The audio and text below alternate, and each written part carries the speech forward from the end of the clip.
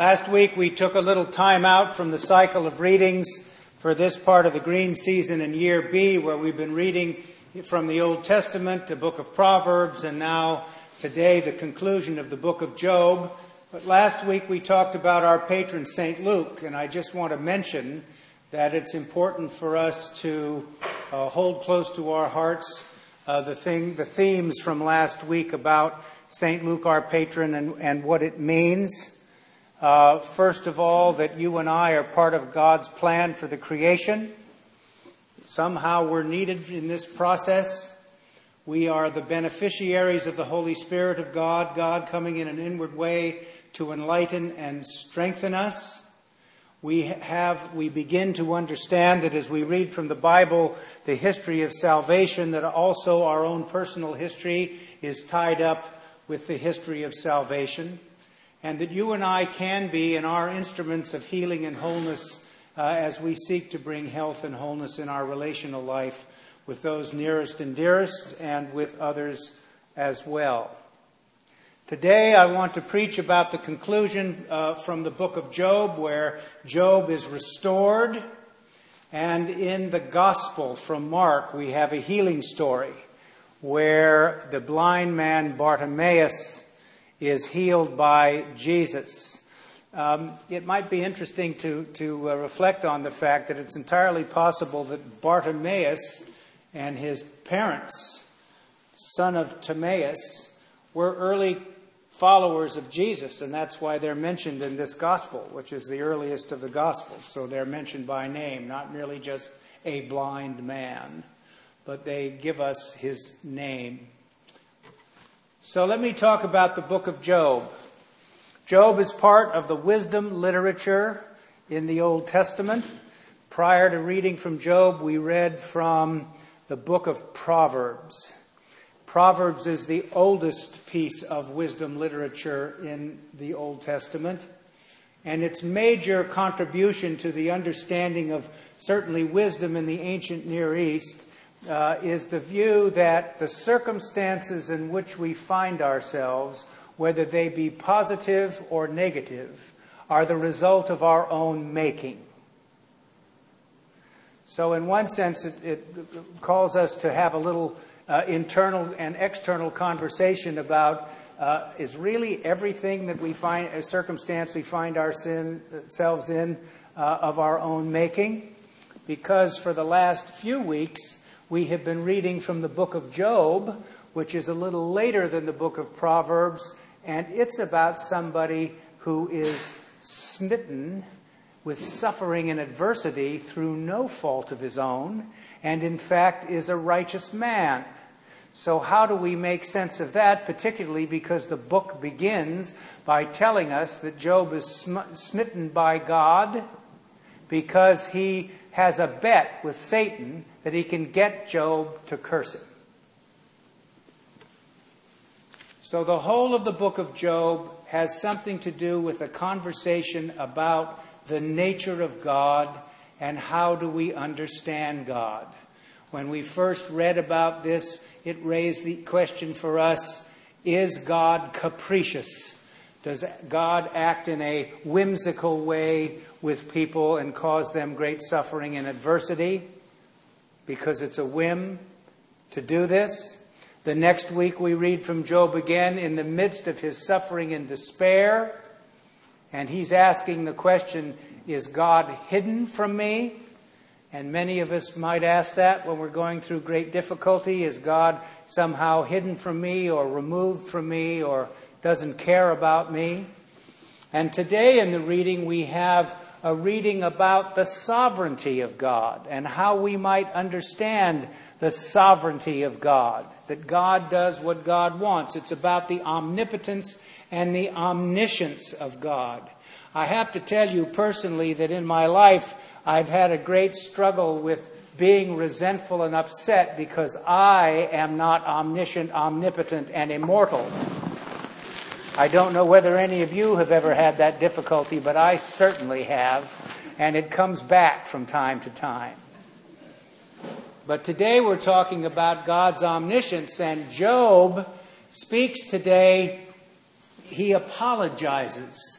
and in some way acknowledges God's sovereignty, because he's saying, I just don't know the full extent of the way you work.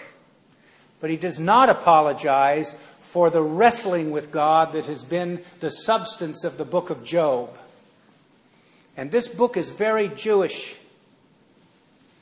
It's about wrestling with God. I wish more Christian people would be interested in wrestling with God, and probably would do us some good. You know, a conversation, a struggle with God's purposes and whether they're the right ones, and how do we know which ones they are. So he apologizes for not knowing this, but he doesn't apologize for having the conversation. Job is restored double.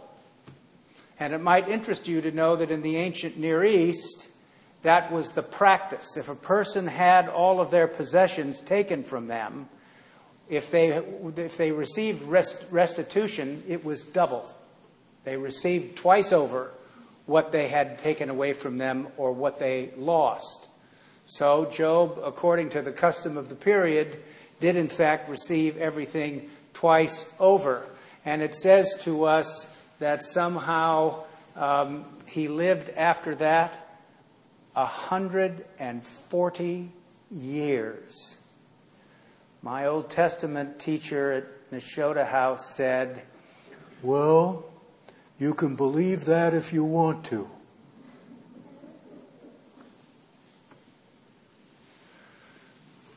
Job's daughters are the most beautiful daughters in the whole of the situation there.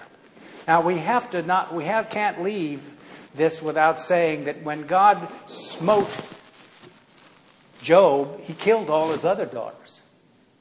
His whole family died. So the conversation that you and I need to have is that the kind of God that we believe in? And when we believe in the sovereignty of God, do we mean that God is capable and able to inflict on the human race anything he chooses to do because it serves his purposes about which we know nothing? Do we believe in a God like that? There's a preacher, I keep talking about this, and you must think that all I do is sit around watching YouTube videos. There's a big church in Minneapolis called Bethlehem Baptist Church, and the pastor is a guy named John Piper, who's famous in evangelical circles. He is a Reformed Baptist, which means he is a Baptist who is a Calvinist, which is actually exists. Most Baptists are not Calvinists. They're Arminians, but let's not go there. You want to know what Arminian means? Ask me at the door, and I'll just try to give you a one-sentence definition. But he's a Calvinist. And in an interview I saw with him, he said, God even controls the dust motes. That ought to make you lazy housekeepers feel better.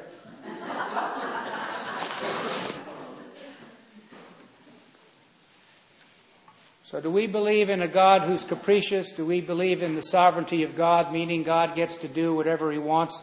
How do we know what the source of all this suffering and difficulty is? How much of it is of our own making? What sense are we to make out of all this? And you know what? I don't have an answer for you.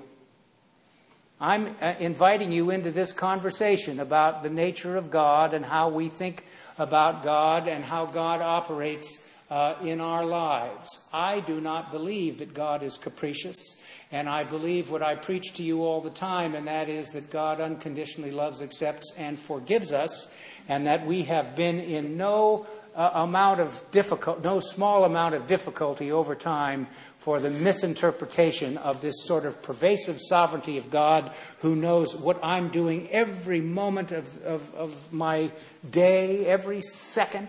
You know, it's always a great comfort, isn't it, when you have something good happen, then you can attribute it to God. I mean, think of the Giants.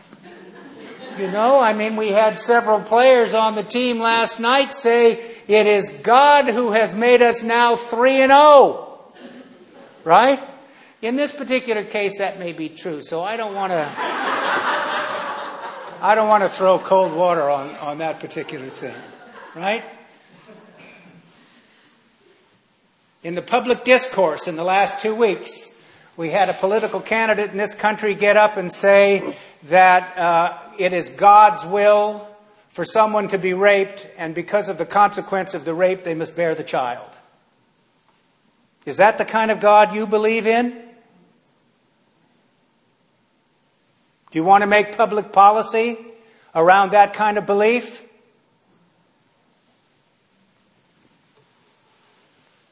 So you and I need to do a big think on what we mean about the sovereignty of God. You know, I believe personally that Jesus Christ is my greatest place of safety and assurance, and that He represents for humanity the unique focus of the divine presence in a human person. And by virtue of that, I have been given tools that I can use in order to find out more fully and deeply God's purposes for me as I live, because many of them at this point remain hidden. But I am not able to believe that believe in this great safety and assurance and always have to walk around on eggs, because it could be pulled out from under me at a moment's notice if I do something I'm not even aware of doing that produces some great difficulty between me and God. That's an impossible way to live. It has made more people sick or crazy in our culture than just about anything else. And we need to say no to that. So, the gospel. Jesus is walking, he's in Jericho, the oldest city in the world, the oldest human settlement, one of them, 8,000 years. He's in Jericho, and there's a blind man who's told that Jesus of Nazareth is walking by. And Bartimaeus, while he's still blind, refers to Jesus by one of his messianic titles, Son of David. Now here's a feature of Mark's gospel. All of the unlikely people and spirits recognize Jesus. The apostles, the disciples, the ordinary people who heard Jesus in his earthly ministry, he says and does things, and they haven't a clue. They don't put two and two together at all. Who knows Jesus? The demons, the spirits, a blind man, for example.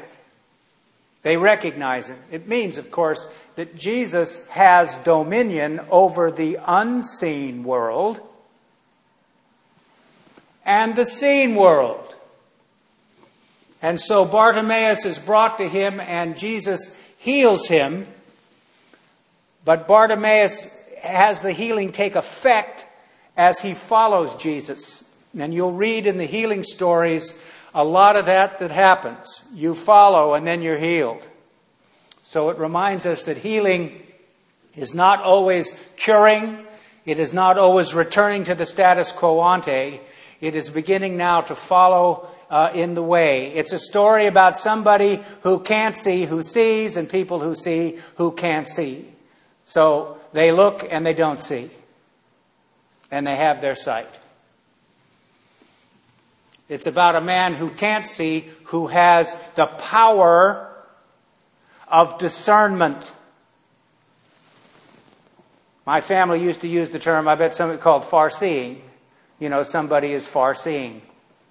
They have that ability to see what other people don't. Well, how do you get that? Is that a natural thing? Is it in your DNA? Is that the way some people have that gift more than others? And I suspect on one level they have it more naturally sooner for whatever reason. But everybody is able to cultivate the powers of discernment. Last week I talked about the mystical journey: purgation, emptying, study, discipline, patience. It has to do with the ascent to God, and it really means being intentional about the spiritual life, intentional about your relationships, bearing down on your vocation in a way that allows you to pursue excellence. All of those things are ways of cultivating positive traits in you that have spiritual, emotional, and mental value for you in your life. I was thinking about this, writing my sermon this week, and I thought of a favorite saint of mine. He's the patron saint of parish priests in the Roman Catholic Church, and his name is Saint John Vianney. There's a parish that is dedicated to Saint John Vianney in San Jose. He was a French priest who lived during the period of Napoleon. And in fact, he was a draft dodger. He ran away from getting conscripted into Napoleon's army. And finally, after he got that circumstance regularized, he entered seminary. And he was a terrible student. In fact, he almost flunked out 2 or 3 times. So finally, he was able to pass out, not, pass out, but pass out of the seminary.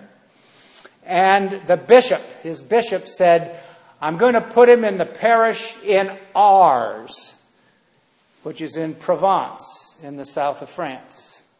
And he's going to go to Ars. He can't do any harm in Ars. Right? So he goes there, and he's there for the whole of his priesthood. And he becomes a world-renowned spiritual director and confessor.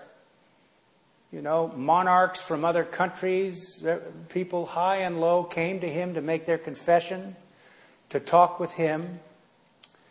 They say the Curé d'Ars had the power of discernment. For example, he would be sitting in the confessional and someone would make their confession, and he would then say, is there anything else you'd like to tell me? And they'd say, no, Father. And then he'd tell them what they hadn't said. Ooh. One day he got out of the confessional. There was this long line. He'd sit at the end of his life. He was sitting in the confessional 16 hours a day. He got out of the confessional. He goes down the line. And there's a woman standing in line to make her confession from another village. And he says to her, you should really let your daughter marry that man because he'll make her a good husband. He's like, how did he know that So one of his biographers asked him, how did you get the power of discernment? And he said, I got the power of discernment through learning Latin. I was a terrible student. I had a terrible time learning Latin. And I knew I had to learn Latin because I had to celebrate the Mass, read my office every day. It was the liturgical language of the Roman Catholic Church then. And I had to know it and be able to use it. And I found that as I applied myself and absolutely struggled to learn Latin, that what came with this was the ability to discern. And I don't know how that was. Well, when I read that, I thought to myself, that's true for all of us in some ways. When we learn something apply ourselves at one thing, it has unexpected consequences in a positive sense in another way. I've mentioned this before. Suppose you made a resolve last January that you were going to go to the gym and you were going to work out during the week. And you kept at it, but in the course of things, you decided that you wanted to remodel your bathroom, one of your bathrooms, and that you'd do the work yourself because you knew a little bit about how to do that.